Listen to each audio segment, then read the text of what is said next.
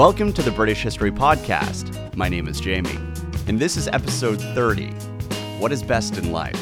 This show is free and independent due to member support, and as thanks for helping keep the community going, I offer members-only content, including extra episodes and rough transcripts. If you're interested in supporting the show and helping us out, you can do so over at thebritishhistorypodcast.com. And thank you very much to Nigel, Elizabeth, and Gordon for signing up already. So it was 360, and the Picts and Scotti had broken their agreement with the Romans, and they were plundering northern Britannia, as they are wont to do. Now, due to, quote, past calamities, read Paulus's behavior, the provinces were more than a little fragile. And let's actually halt for a second and mention the Scotti, because we haven't talked about them before. This was a tribe from Northern Ireland that will later become much more important north of the Wall. And actually, we're going to talk a great deal more about them when we're doing our Scottish podcast, which I'm thinking about calling it Scottcast. Anyway, so we've got the Scotti who are attacking, and of course we have the Picts who are attacking again. And Julian heard about this. Julian, he was still a Caesar at this point, was on the mainland, and he responded by sending one of his trusted generals, Lupicinus, to deal with the issue, along with 4 units from his army. Now, we don't know a lot about this conflict, but what we do know is that Lupicinus had been sent there in the winter, and anytime you've got a wintertime dispatch, you know things are bad. And actually, Lupicinus was a very highly ranked general, higher than Theodosius, who we'll talk about later in the show. So all signs point to a very serious issue in Britannia.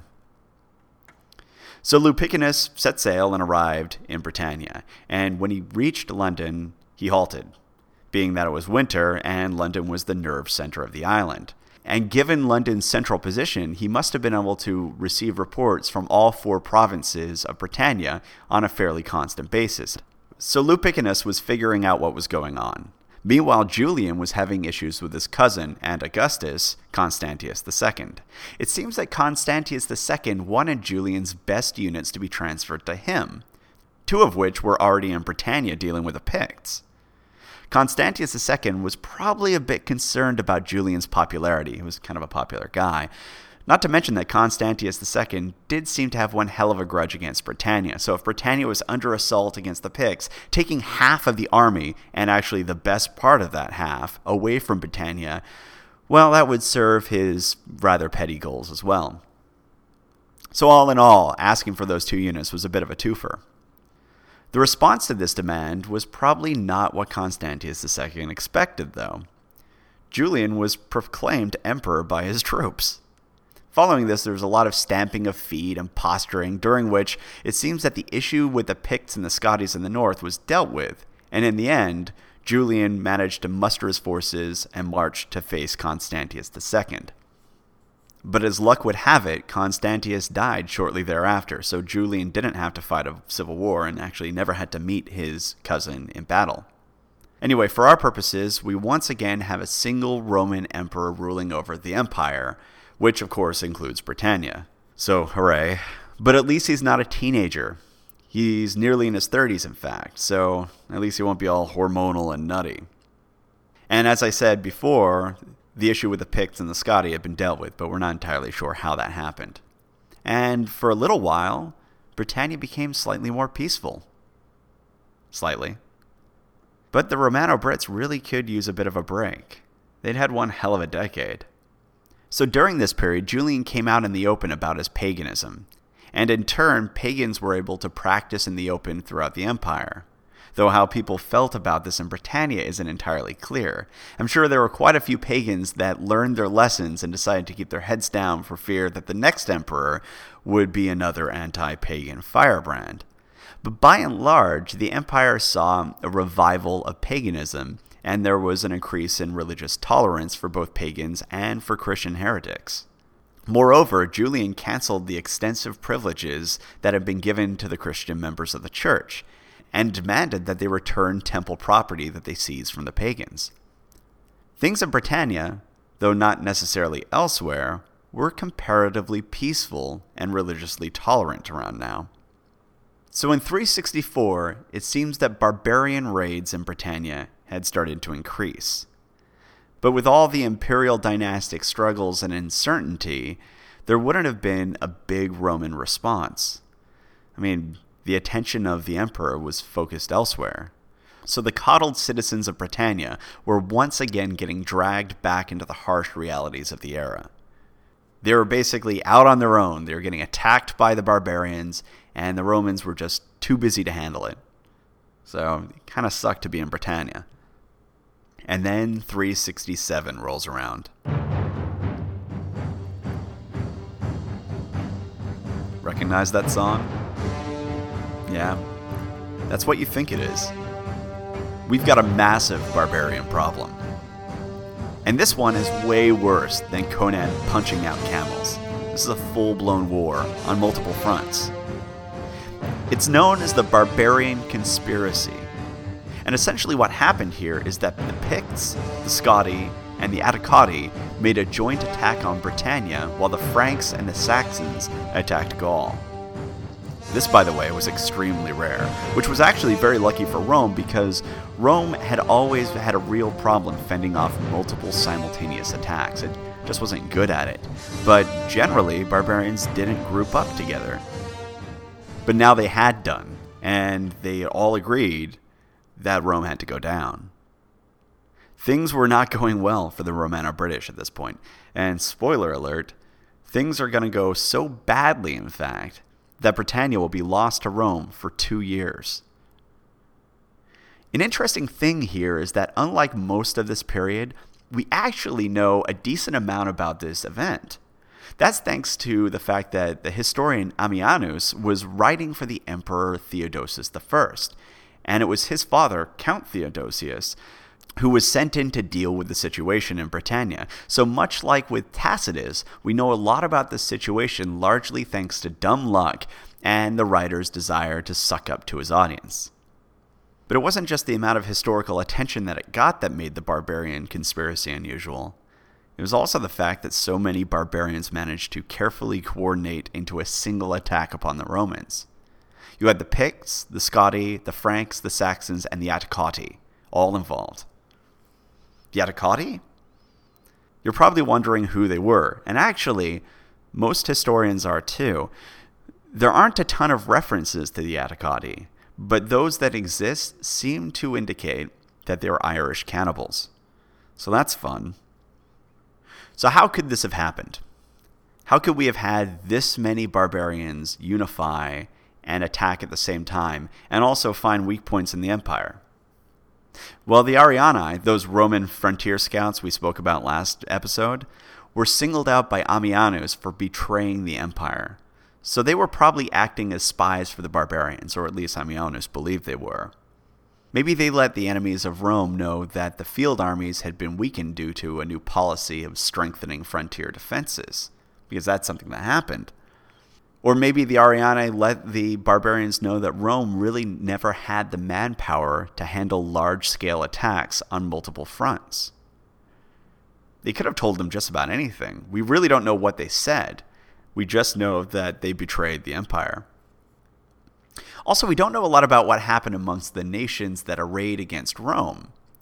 For example, we have no idea how these disparate groups gathered and organized. Having a mutual enemy is a powerful organizational tool, but there were geographical, linguistic, and cultural barriers to deal with.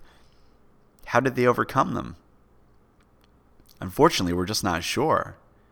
But we can be reasonably sure that there was at least one brilliant military mind who was also charismatic enough to gain the trust of so many disparate people and convince them to keep their plans secret, set aside their differences, and focus on their common goal.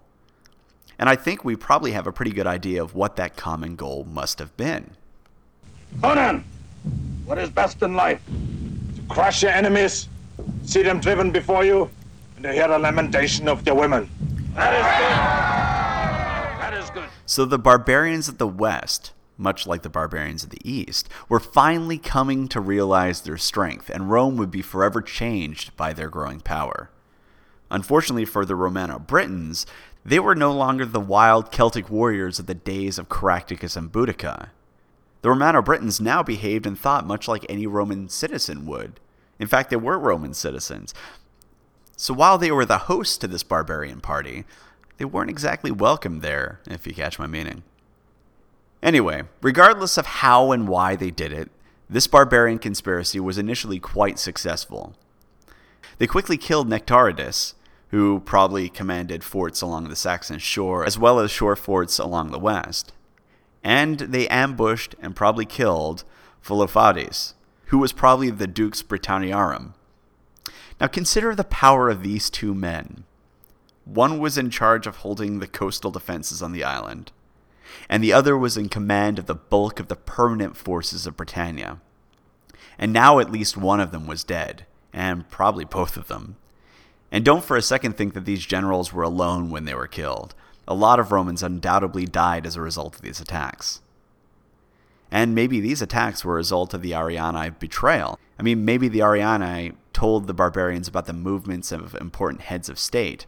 I mean, that would certainly qualify as a major betrayal. So now you've got the major heads of the military in Britannia gone.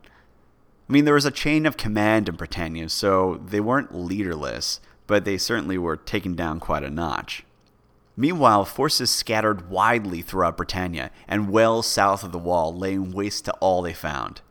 Signs of destruction at the wall indicate that it was definitely overrun. And Theodosius, who we'll meet shortly, says that frontier defenses were woefully inadequate. So the barbarians just flooded south, and soon discovered that they were victorious. Any serious resistance was dealt with, and the island was theirs. So they split up into small bands and spread out throughout the countryside. Arson, pillage, murder, and all the horrors of war were now commonplace in Britannia. And the Roman soldiers that were still on the island deserted their posts. Oh, they claimed that they were on leave, but no one believed it then, and no one really believes it now. And once they deserted, they realized that they needed to get theirs while the getting was good. So many turned to banditry.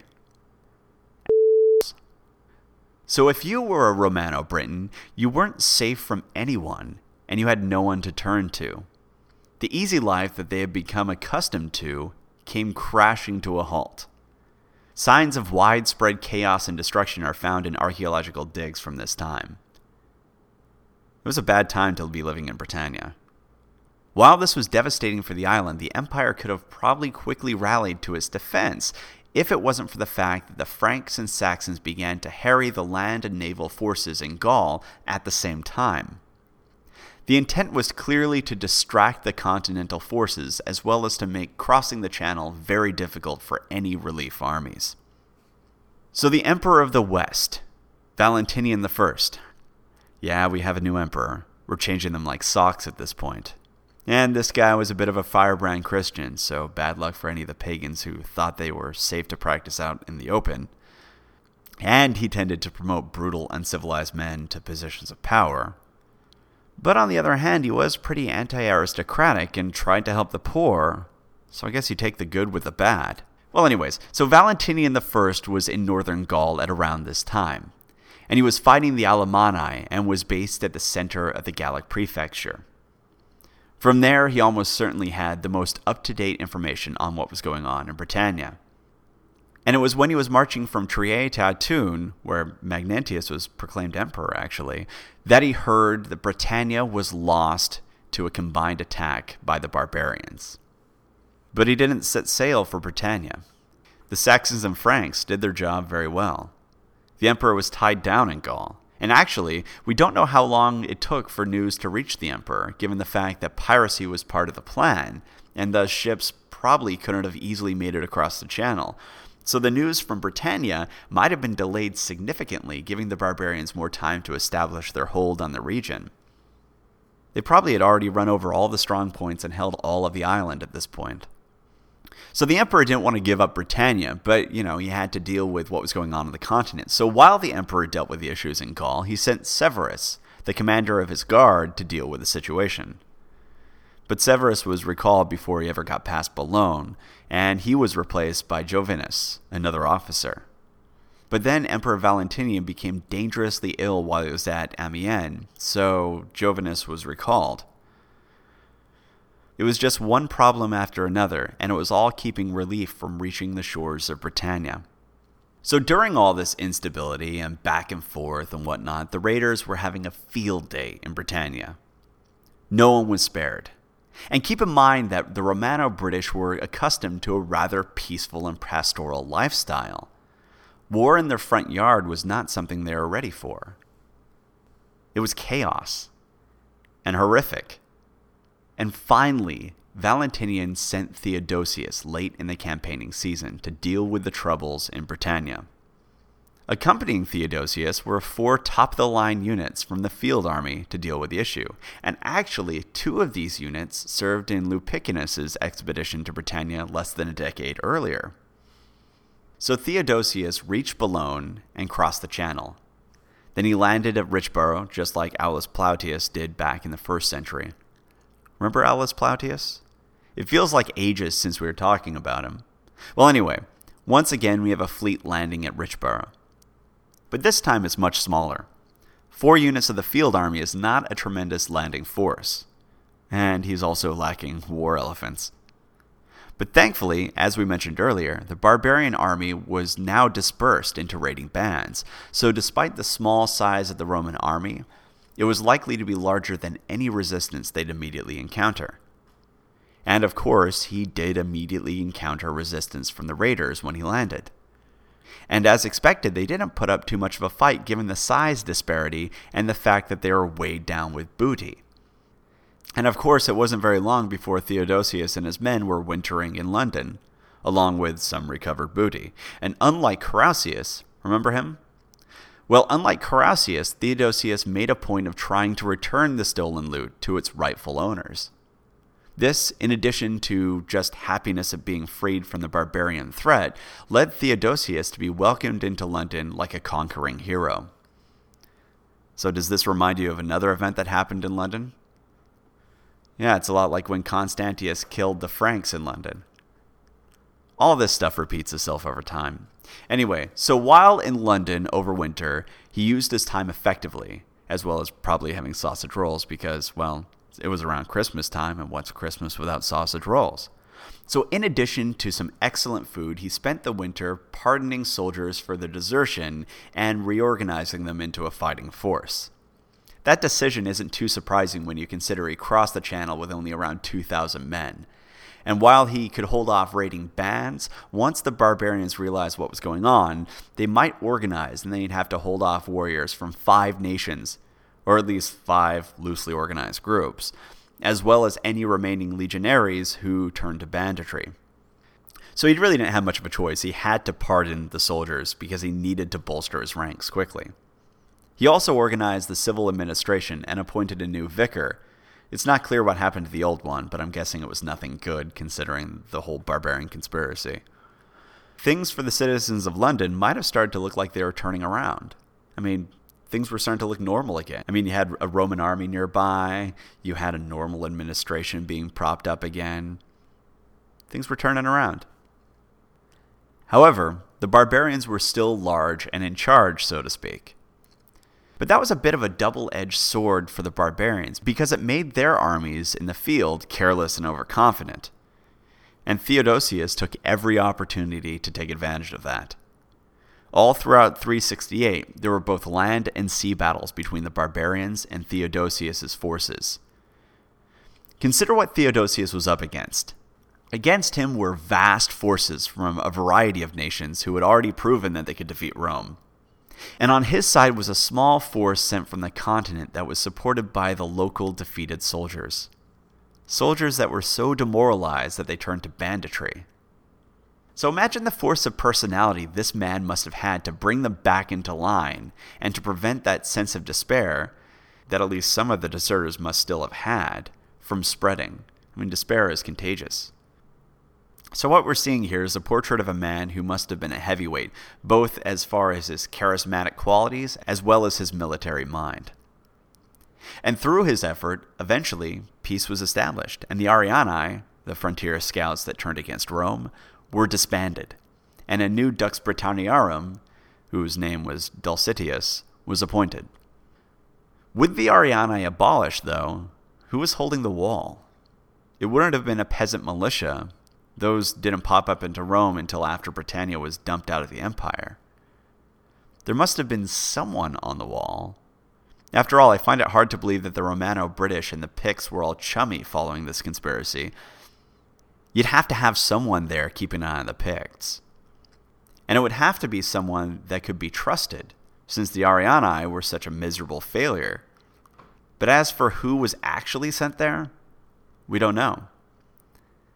I'm pretty sure that someone was, though. So one last thing about the Ariani before I let them go.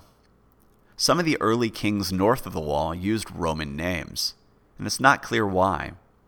It might have been due to the spread of Christianity. I mean, the spread of Christianity does seem more likely than any sort of friendly relationships between the tribes and Rome.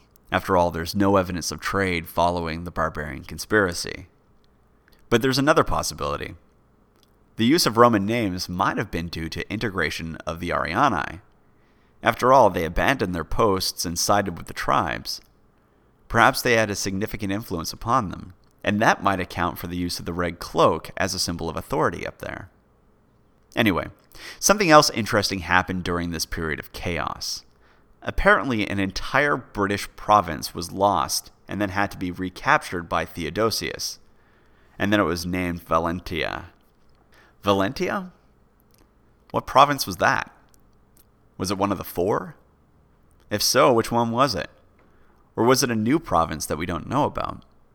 I mean, what on earth is going on here? Well, it's not entirely clear, and thus there's a lot of argument about it. I'm not going to go into the specifics of each theory, because I promise you that the level of minutia involved will bore almost everyone but me. But here's the short version of what I suspect was going on. First, there weren't 4 provinces at this time. There were probably 5. That's because Ammianus didn't mention creating a new province, but rather regaining and renaming one. And he didn't reference any of the known provinces in connection to Valentia. So basically what we've got here is a 5th unknown province that had to be retaken. So where was it? Well, we're not entirely sure, but we know that Cumbria had taken one hell of a beating. So perhaps Cumbria had been split into 2 provinces sometime earlier, and one of those was Valentia.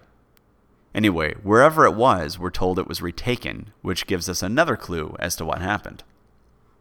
You see, in response to Theodosius' victory over Valentia, there was an ovation for retaking the territory.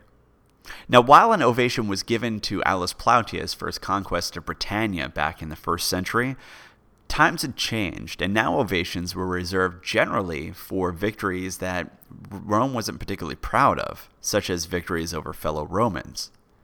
After all, real glory was only gained by defeating foreigners. So this suggests that Theodosius didn't recover the province from invading barbarians. So if it wasn't barbarians, who was holding the territory? Well, into this mess comes a reference to an exile named Valentinus, not Emperor Valentinian.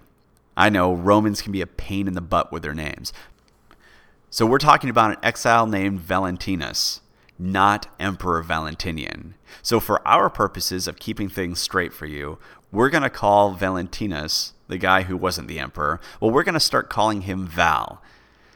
So we have Emperor Valentinian, who gets to say Emperor Valentinian, and Valentinus, who is now Val. So Val was in a bit of trouble. We don't know what he did, but it must have been pretty bad since he was condemned to death. But perhaps due to his brother-in-law's intercession with the emperor, his brother-in-law was essentially an aristocratic witch hunter with a reputation of accusing the rich and powerful of practicing magic. And the emperor was a Christian who had no sympathy for pagans or the aristocracy, so it's quite possible that his brother-in-law was able to exert some influence over the emperor. Anyway, so the point is, Val was going to die, but he had a brother-in-law who had some sway with the emperor. And eventually his sentence was commuted to exile, so it kind of seems like, his brother-in-law probably had a hand in that. However, exile wasn't all wine and roses for Val. I mean, he was exiled to one of the deadliest and, now, shittest provinces in the empire. Do you remember when being sent to Britannia was an honor? And how the rich and powerful would actually go there when there was trouble elsewhere? Well, those days are pretty much over. We're back to the old point of view that Britannia was a place to stuff troublemakers and embarrassments. And Val wasn't the only embarrassment to be sent to Britannia. It was now becoming a prison for all sorts of exiles that the imperial circle didn't want to kill, but certainly didn't want to have around either. So you have tons of political prisoners being exiled to a remote island that has a habit of insurrection. What could go wrong? Well, our buddy Val wasn't going to look a gift horse in the mouth, and when he arrived in Britannia, he was ready to go and set about fomenting rebellion. But that didn't last too long. He didn't have enough troops to hold off the Roman military that was already mobilized and powerful in the region thanks to the barbarian conspiracy, so his attempted rebellion soon was destroyed. Val and his buddies were handed over to the new dukes, Dulcitius, and were executed. But the number of executions were actually kept deliberately low to prevent another Paulus situation that can spread into another rebellion. And that hesitancy, incidentally, suggests that Britannia had hit a point with all its suffering that it was basically just a bomb waiting to go off, and Theodosius recognized that danger and was trying his best to maintain order without also enraging the locals. So, you have a pretty angry British population, and we also now have a fifth province, Valentia, that's somewhere in Britannia, but we're not sure where, but might be somewhere near Cumbria. And now Theodosius was sort of a rock star in imperial circles. After all, in addition to crushing the barbarian forces, Val was crushed, and the province which he took, which was renamed Valentia, which referred to both the Emperor Valentian and his brother Valens, was recaptured. And then victorious Theodosius departed Britannia. Now we're told that Theodosius also restored cities and forts, notably adding large towers and wide ditches to town defenses that would allow for ballista use. But it's not entirely clear whether or not he was the one who actually did that. After all, he was in and out of Britannia in pretty short order. He might have given the command, but left the overseeing of the work to other lesser officers, especially since much of the reconstruction was dated after the war was over, which would put the date of reconstruction at around 369, which we're pretty sure Theodosius was long gone by then. Anyway, things would never be the same again in Britannia. Over the course of the story that we've covered here, the prosperous island that we've come to know has been broken. It's no longer the safe haven for the wealthy. It's just as war-torn, if not more so, as its neighbors. Villas were abandoned. Even the towns that had popped up around the forts were dismantled and abandoned, and with only a few exceptions, they were never reestablished. The events of the last almost 30 years have changed Britannia forever. Oh yeah, also during this, Londinium was renamed to Augusta, but I'm not convinced that anyone who was living there used that new name. New names never seem to stick very well for people who were around beforehand. For example, I bet Sting's old friends still call him Gordon, or Gordo. But regardless, Rome was once again in control of Britannia, and reconstruction had begun. But this time, there was absolutely no work north of Hadrian's Wall. The official opinion appears to be, F*** the Picts. And I think I'll stop right there. Now, as I mentioned before, there's a new forum, so you should go check it out. It's at www.thebritishhistorypodcast.com/forum. And don't forget, if you're a member, check your email, because I'm sending you some instructions on how to get your fancy title and also access to the members-only forums, which contain the rough transcripts of the episodes. So make sure you check your email. Anyway, thank you very much for listening. See you next time.